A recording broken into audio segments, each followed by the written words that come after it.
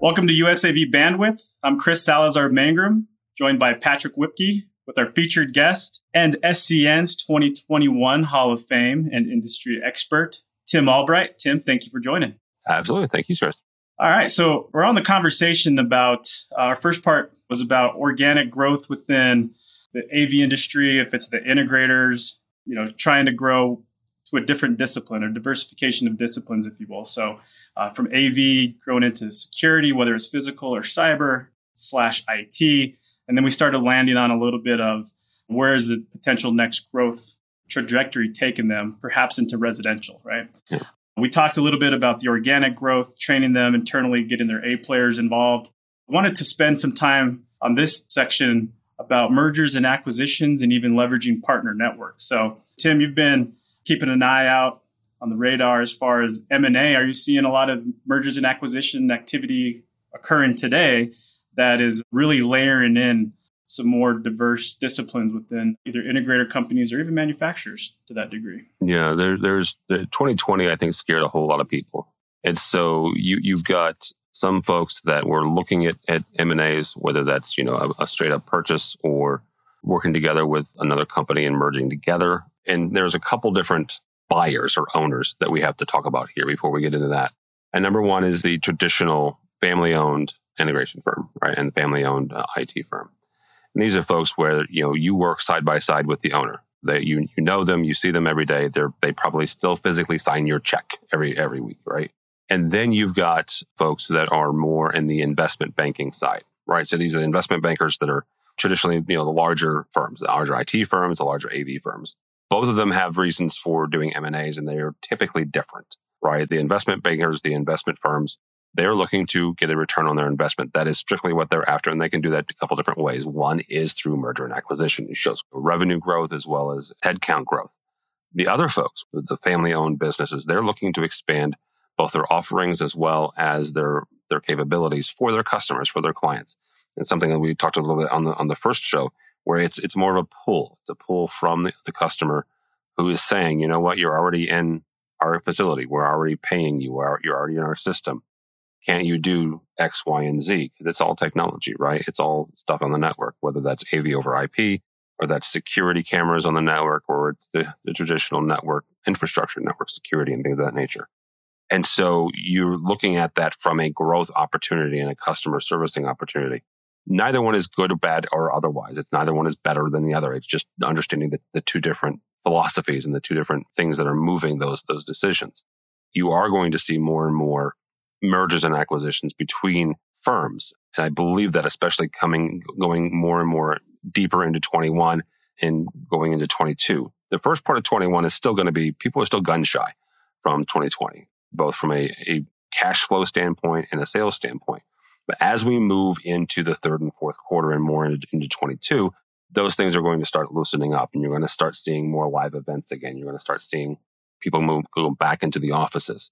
And so when you start looking at expanding your capabilities, getting another firm, purchasing a firm, merging with another firm that doesn't do what you do, then you're able to increase your capabilities, whether that's an IT firm purchasing an AV firm getting an electrical firm, or somewhere in between there. Expanding your capabilities through a merger and acquisition makes a lot of sense once the economy starts getting going again and the cash starts loosening up again.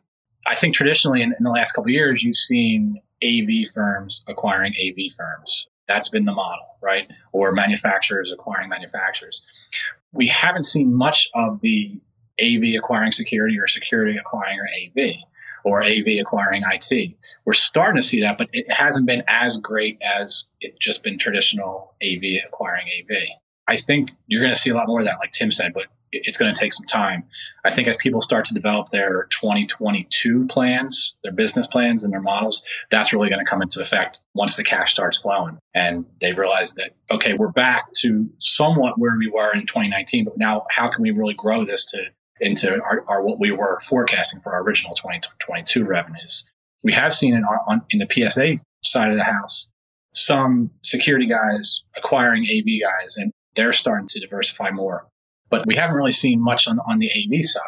So I'm curious to see how it all unfolds. I think the traditional AV integrator is looking more at the IT integrator because, everything is network based now. So that's just a natural progression to have more network offerings. So I can see that happening more, or vice versa, the IT guys looking to the AV side of things and acquiring some AV guys. So I'm excited to see where all this goes in 2021. Yeah, it'll be interesting too, because as a buyer, you want to see a couple of different things, right? Obviously, as a buyer, you wanted to expand either your footprint or your offerings. So what we have seen are, if an AV company is buying an AV company, they perhaps have a security division or vice versa, right? So a security company buys a security company, they have an AV division. So, hey, now all of a sudden they're in AV. But you'd have to think that prices for each set of those industries, a company within one of those industries would be different. So if you're looking at the sale price of a security company compared to an IT company or even an AV company, likely if it's a similar revenue size, employee-based company, I think the models, even the industry itself, might dictate the price. So if you're a buyer, I would think that since the AV industry took a bit of a hit, someone willing to sell may be more apt to sell for a lower price. Tim, what do you think as far as that theory goes, or is that off? No, I mean, so this is my 2 cents. Unless I was going under, right, as an integrator, as a dealer, I think that if I could make 21 work, I think I would ride it out, quite frankly. Because 2020 was a hell of a year from the financial standpoint. And unless I was not able to make payroll, right, and I was not able to take care of my people, I think that I would ride it out, because you're right, there are going to be some folks who are in need, right? And I've got stories of folks who, quite frankly, just shut their doors at the end of 2020, right? They didn't even try to sell. They just said, you know what, I'm out. Peace out. We're done. And so you're going to have some folks who are in dire need for one reason or another. And there's no judgment here. Again, 2020 was a crap show. But if you can make it, right? If you can make it work, even by the skin of your teeth, ride out 21, right? Ride it out, and then you'll get a proper value for your firm. Because yes, there are some folks who are in need of getting out and will need help. But if you can do it, I would say, let's see, try to get you the biggest return on your investment for your company. Comes down to EBITDA, right? Yep. And I know that's where Chris was going. It's the reoccurring revenue, and what is that monthly versus just an overall sale of a system. So I think that's the major difference between both IT and security side of things versus the AV, where AV has been moving towards. I do think that the IT and security have a leg up when it comes to that reoccurring. They got decades up, dude. Just a slight leg up, right? Yeah, when you look at financial statements, they're a little different, but I think they're very telling in terms of strengths, right, and potential threats, opportunities, etc. I see, especially the valuations of AV. You're right, Tim. If they can just ride it out another year, start layering in. It's easier said than done. Layering in those types of recurring revenue type of services, models, build their valuation, their book of business up a little bit more. And that's if they're ready to sell, right? Their exit strategy is, hey, instead of just closing the doors, peace out, it's let's make this something valuable so I can at least capitalize and monetize off of all the blood, sweat, and tears I put into this over the years. Now, as far as buying goes, are you seeing trends in the manufacturer distributor markets where they're starting to diversify their own sets of products? Well, certainly, you're going to have those. You look at the top tier manufacturers, and they're always going to. They've traditionally the last 10 years diversify into other areas. There is the idea that go to one manufacturer, cut one PO, and you can get everything from soup to nuts. You can get everything from a speaker to a distributor to an amplifier to a control system. And certainly there's some wisdom there for some folks, and some folks that makes sense. Same thing with a distributor, right? Distributors have expanded their lines and created new partnerships, and honestly picked up other distributors, right? You and I both, all three of us know of manufacturers who have grown through the M&A markets, both locally here, domestically as well as globally. There are 2 or 3 distributors who have grown globally in the last 2 or 3 years. 2 non-U.S. distributors purchased 2 U.S. distributors here.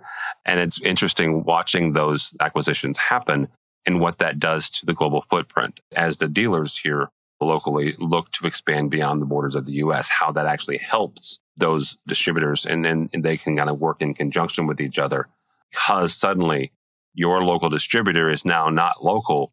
They can help you get into France. They can help you get into EMEA. They can help you get into Asia Pac, because now they're not just a local distributor, they are global. It's a great segue into our partner network and just partner networks in general. If you're not going to acquire, then maybe you partner with someone to test the waters and dip your toe in there before you dive in and just buy a company. I want to say bread and butter, but why we exist as an organization is to help companies partner together to solve business problems. And so it makes sense to, if you're looking at a different discipline, partner with someone first, see how they're doing it. Number one, you can learn from them if you want to take it internally. Number two, you could buy them if that is what you're looking to do. Or 3, if you don't want to do either and just want to partner it to continue to have multiple offerings without having that big investment, then a partner network, it makes a lot of sense. And that's why our partner network has grown internationally, like you just talked about, Tim, because we have seen a lot of our integrators have clients that say, hey, can you help us out overseas? And now that, they can say, yes, we can help you. And that helps them diversify their own offerings. Not only have we seen that, but now we're actually seeing international guys partnering up because they can't cross country borders right now because of the pandemic. Partnering has definitely taken on a new definition in the last year just because of the travel restrictions and who can go to different places. I thought that was a nice little transition from M&A to partnering, Chris. I figured I'd help you out there. No, all good. I think that certainly hits on a few different topics of just, I think what it comes down to, and correct me if I'm wrong, is, integrators, of course, solutions providers, manufacturer distributors all want to grow, right? But I think at the end of the day, what helps drive that growth is servicing the needs of your customer. So listening to your needs of the end user. What do they want? Where are their heads at? Where is their pivot and shift going? How do they react to that?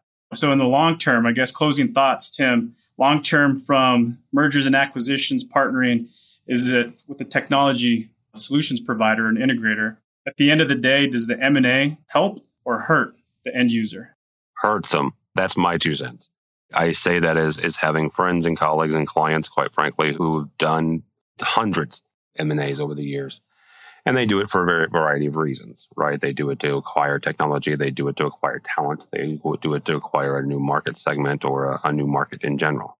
I am of the opinion that the more brains, the better, right? The more people that we have at the table, the better. And when you start going down the merger and acquisition route, you eliminate people. You eliminate that diversity. You eliminate those choices. Now, that also gives rise and makes margin and gives room for new people to come along, for new innovation to come through. So I say that I think it hurts it, but it also gives rise and gives space to new ideas. Because as bigger companies get bigger through mergers and acquisitions, that leaves the space for the grassroots companies to come up and come through. So I'll stick to my answer that it hurts, but it also, helps kind of in the long run, give space to the smaller, more nimble companies to come up through the ranks. I agree. I think just companies in general get stuck in their ways. And until they have some outsiders looking in, they get different opinions at that point. And they're like, oh, maybe that is a better way to do things as opposed to the way we're doing it. So I've never been a part of a merger and acquisition. I'm always reading about them, looking at them. And so I think it definitely helps some people. It hurts other people. So it's a double-edged sword for sure. But I think we're going to continue to see the trend. And I'm curious to see how it all unfolds in the next year or year and a half. I agree. And I appreciate your conversation around these topics. We went down the path of, it was started with the diversification of disciplines, convergence of industries, the M&A, even partnerships aspects, and what the results of those, from a helping or hurting perspective to the end user. Obviously, if you're a solutions provider or manufacturer distributor, either selling or acquiring, there's probably some gain there and trying to either help either your top or bottom line. Nonetheless, it was a great conversation. We do appreciate your time, Tim, joining us. Appreciate you being here today. How'd it feel to be on the other side? Weird. I don't like it. Like I said, I appreciate your insights. Thank you for this opportunity and taking you out of your comfort zone just a little bit. I had fun with this, so we do enjoy your time. We're going to close out here. This is USAV Bandwidth, and be on the lookout for the next series. Thank you.